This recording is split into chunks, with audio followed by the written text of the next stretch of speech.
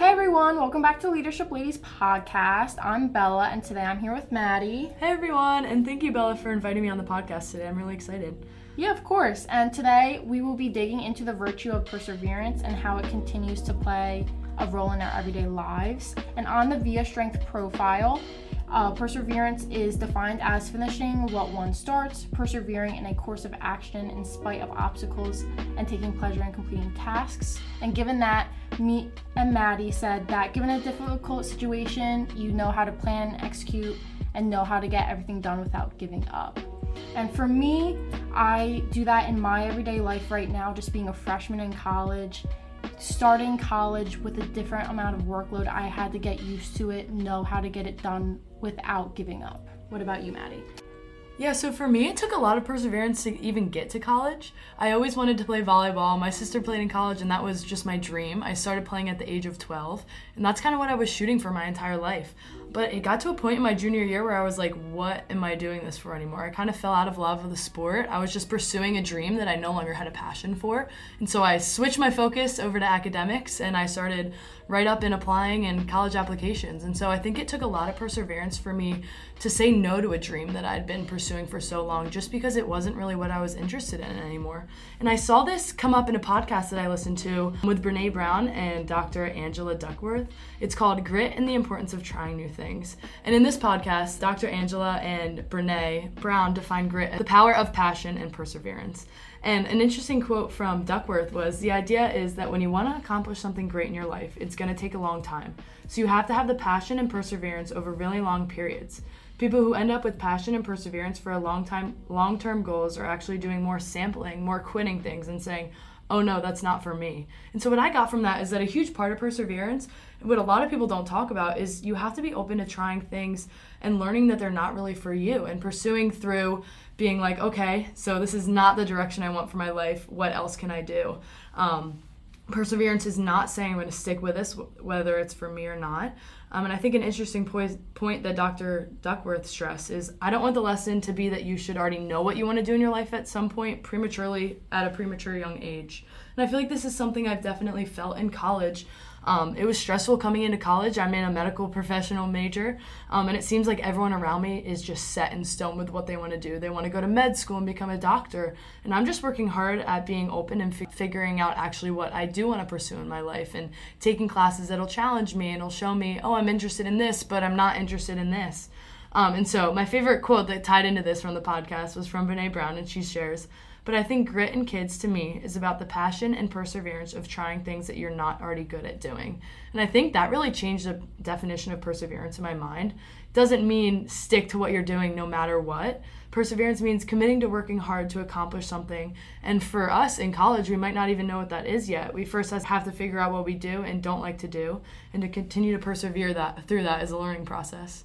A great example of someone who persevered through hard things is Thomas Edison. So he grew up and sporadically went to school for only 4 years. He was labeled as a misfit because he was hard of hearing and easily got bored in classrooms, and the teachers decided that he didn't belong there. On his own, he became an avid reader, a train boy, a telegrapher, and he moved on to entrepreneurship later on in his life.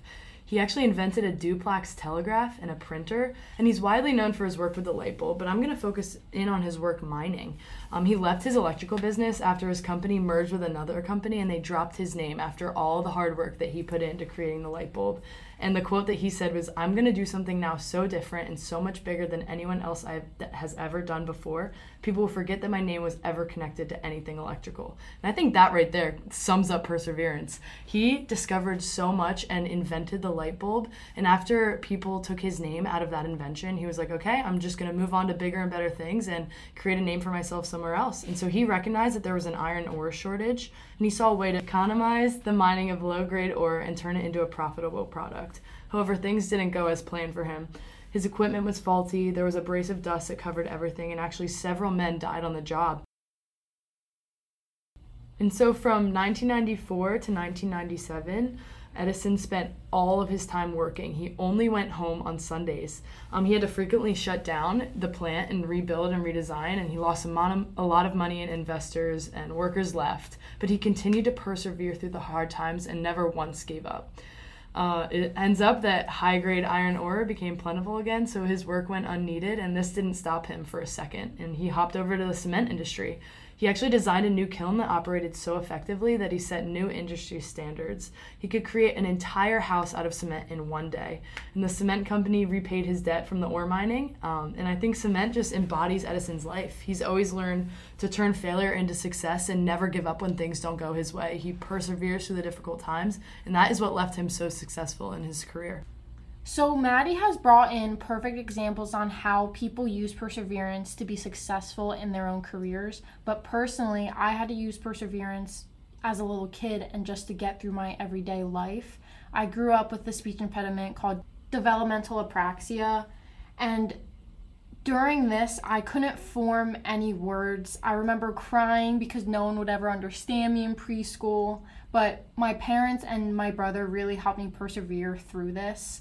They sat me down, kept me focused, and we had flashcards on how to pronounce words. I had little pictures to remember how to pronounce even just small letters. So I think just working through that alone and learning how to make connections without fully being able to understand other people and even myself. So I think just going through that helped me learn how to persevere. And I think using one of the 7 strategies of virtue cultivation, which is doing it by habit. I think I've done that since I have been a little girl. And I think me and Maddie can use this in any difficult situation, whether it be little or big, to just keep going at it, and it'll be habit. We don't even have to think, okay, wait, I have to persevere through this. It's just something we'll be able to do without being able to think about it.